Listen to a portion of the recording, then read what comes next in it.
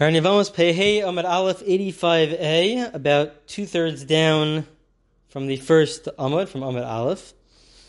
The Gemara is discussing these various cases of the Mishnah, of where there's either a prohibition for them to get married or a prohibition for them to do Yibum. So we have the following question now. Ba'minei Rabbi Elazar mi Rabbi Yochanan. Rabbi Elazar asks the following question from Rabbi Yochanan. Almana l'kohen gadol, grusha v'chalut l'kohen heter. When you have one of these relationships where there's a prohibition, where there's a widow who is married to a high priest, to the Kohen Gadol, or somebody who's divorced is married to the Kohen Hedjo, to a regular Kohen. So the question is, yesh lahem mizonos or ein lahem mizonos? We know that in the Mishnah said that as opposed to a case where it's a rabbinic prohibition, in a case where it's a rabbinic prohibition because it's a relative, on a rabbinic level there's a prohibition for them to get married, we say that she does not get her ksuba. She does not get the money that she gets after they get divorced or if the husband dies, and she loses out on all of these other financial gains that she would have gotten in a regular marriage. She loses out on it, and the reason for this is because we want to create a situation where they should get divorced. But the Mishnah also pointed out that when it comes to a biblical prohibition, when there's a marriage which is recognized on a biblical level, but it's still a prohibition. As we've mentioned many times, there's certain marriages there's a prohibition and it's not even recognized as a marriage. That's when there's a severe punishment associated with it, of kares or of death. But in a case where it's just a regular negative commandment, so it's not allowed, but it is recognized as a marriage, they still have to get divorced. However, says the Mishnah that she does receive her ksuba. She does receive her ksuba in such a case. Why it is that we may differentiate between a rabbinic prohibition and the case of amana, the widow to the high priest, or the divorce, the woman who's divorced to the regular Kohen, that will be a discussion for the next recording. But there clearly is a distinction in our Mishnah. Our Gemara is now asking, okay, it's true that there's such a distinction when it comes to the ksuba. The ksuba is what she receives after the marriage, after they get divorced, but what about to the mizonos, with regards to the fact that he is obligated, in a regular marriage, he's obligated to support her. So does that apply in this type of marriage also, when they're married, legally they're married, but they have to get divorced, because there's a prohibition for them to stay married. So, Hechidami, Ilim, what's the case that we're discussing here in terms of supporting her? Ilim idiyasituse bamavahutzikai mizonos isla. If they are living together, and we are telling them, no, you have to separate, you have to get divorced. So then are we ever going to say that he has an obligation to support her? No, absolutely not. They have to go ahead and get divorced. We shouldn't say that he could support her. We'll tell him, go get divorced.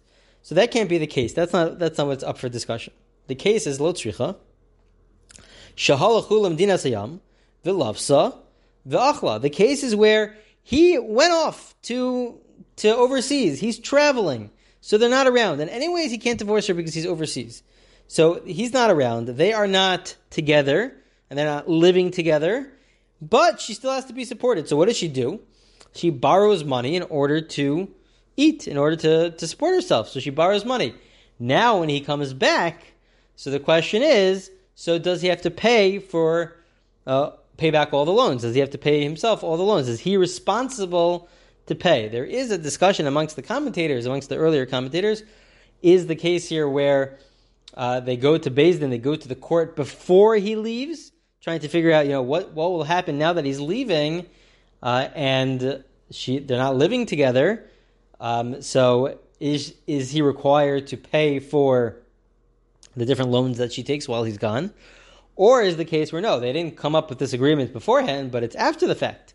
She took these loans on her own, assuming that their husband is going to have to pay for it, it's going to have to pay back.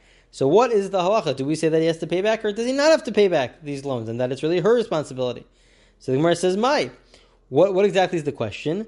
Mizoni tonight ksuba nenu midis like ksuba isla mizoni el dam like ksuba de la mishkal meipak isla mizoni dilma tiyakov gabe less law. So we know that mizonos, this idea that she receives support from her husband, that is really part of the ksuba. That's really part of the responsibilities that are mentioned in the ksuba. So just like she receives the ksuba, the financial support after the marriage, so then maybe it's all part of the same document. She should also receive the support during the marriage. Or do we say that no, she only gets the support after the marriage because we want the marriage to end. So it's not a problem. Let the marriage end and she'll get support after the marriage. But to tell the husband that no, he's responsible to pay for supporting her during the marriage, but we want them to get divorced. We don't want this to be like a regular marriage where he supports his wife. No, we want to create a situation where they should be encouraged to get divorced, where they're going to get divorced. And in this case, since this is keeping them together, this is part of which is normally viewed as part of a regular marriage. So then, maybe we shouldn't let him support her.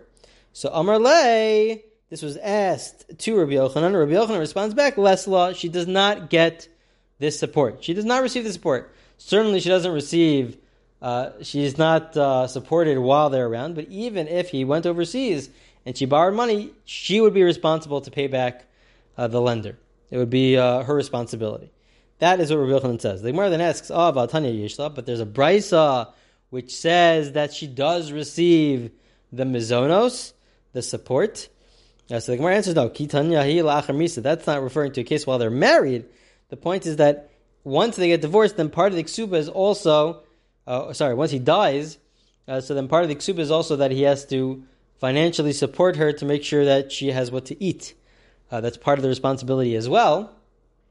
And so therefore that's what it's referring to, that even though this marriage was not allowed, there's a prohibition for them to get married, once he dies, so then he has to, or his estate has to really support his wife. He would have to support his wife, even though they weren't allowed to be married to begin with, but once it's viewed as a legal marriage, so then after the fact, now that there's no longer a relationship there, so then he would have to support his wife now that he passed away. So that's what it's referring to. But certainly while they are married, everybody seems to agree that she's not supported while they're living together, which is not allowed. But even if he's overseas, so then he also does not have a responsibility to support her. The Gemara then asks, is Damri, there's just a different version to this, but it comes out with the same conclusion. Amar le Tanya Yeshla, that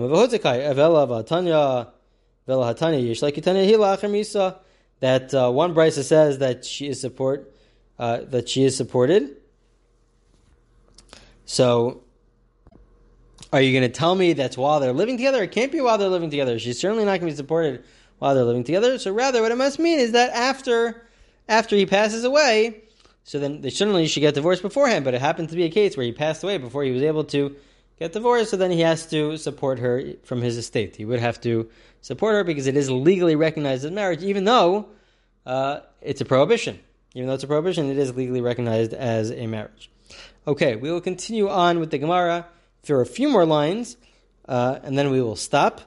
Tana Rabbanan, it is taught in a brisa. This brisa now will compare and contrast the two different cases that we've been dealing with. Essentially, we have the one case where on a rabbinic level there's a prohibition for them to get married, recognized as marriage, but it's a prohibition for them to get married, which is the case of shnios. Relatives on a rabbinic level, there's a prohibition for them to get married. And then the other case, where we say in that case, she does not receive her ksuba, all these other ramifications, where it's not recognized as a regular marriage. And then we have the other case of the Mishnah where there's a biblical prohibition. And in the case of biblical prohibition, we say that she does receive her ksuba and other ramifications, which the Brisa will get into, and we'll see the differences between these two different cases. And then after the differences between these two different cases, the Gemara will then explain why. Why is there a difference between these two different cases? Why should we, just because one is biblical and one's rabbinic, why should that make a difference? And that we'll save for the next recording, but we'll just see the differences in this recording. So Tana Rabbanan. When you have a case of a widow who's married to the high priest, or you have somebody who's divorced who's married to the regular Kohen, these are both relationships which are not allowed on a biblical level, but it's still recognized as marriage. We say, yesh la ksuba, she receives her ksuba. She does receive her ksuba. Peiros, he is allowed to eat from the peiros, from the fruit, from what she brings into the marriage. He's allowed to use. Mizonos.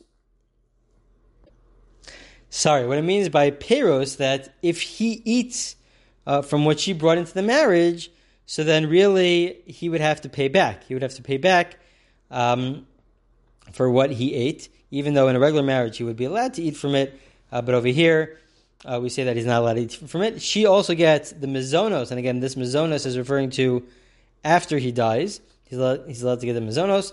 But laos also, if she brings old clothing, old worn out clothing into the marriage, so then she gets that back. But also vihi psula, she becomes a halala because this is a relationship which is a prohibition on a biblical level between the Kohen and somebody that they're not allowed to marry. She becomes a halala, she becomes puzzle. She's now, from now on, no longer allowed to marry a Kohen. And also vlada puzzle, the children also are not allowed to marry Kohanim. V'kofin also lahotzi, and we force them to go ahead and get divorced. They have to get divorced. That's all in the case of the biblical prohibition with the Kohen. In contrast to that, shnios midivrei sofrim, but when there's a prohibitive relationship on a rabbinic level, because on a rabbinic level they are viewed as relatives and they cannot get married. So in that case we say, no, ein la ksuba, she does not receive her ksuba, velo peiros. She also doesn't receive the peiros, she doesn't receive, meaning the husband is allowed to keep what he bought. Lo mizonos velo blos. And she doesn't get food from being supported after he dies. She doesn't get that. And she doesn't get, when she brings in worn out clothing, she also doesn't receive what she brought into the marriage. Happens to be, because it's on a rabbinic level, the opposite is also true. Vihi kshera, she is kosher, she's allowed to marry a Kohen. Vivlada kosher, the child is also a kosher. So because it's on a rabbinic level, so then she's kosher and the child is kosher. V'kofin also lahotzi. But for both cases, we force them to get divorced. It's a rabbinic prohibition, it's a biblical prohibition, it doesn't make a difference. We do force them to get divorced. And so those are big differences between whether it's a biblical prohibition or a rabbinic prohibition, essentially whether it is a widow to a high priest or somebody who's divorced to a regular Kohen, as opposed to somebody who's not allowed to get married, because on a rabbinic level it's viewed as relatives, that we have, there are more fines put in place when it's a rabbinic prohibition, and so we'll see the reason why in the next recording. The next recording will give various reasons to differentiate between the case of the widow to the Kohen, to the high priest, as opposed to the case of where there is a rabbinic prohibition for them to get married because they are viewed as related to each other. So that we will see in the next recording, and this concludes basically the bottom of Pehei Amud Aleph 85a.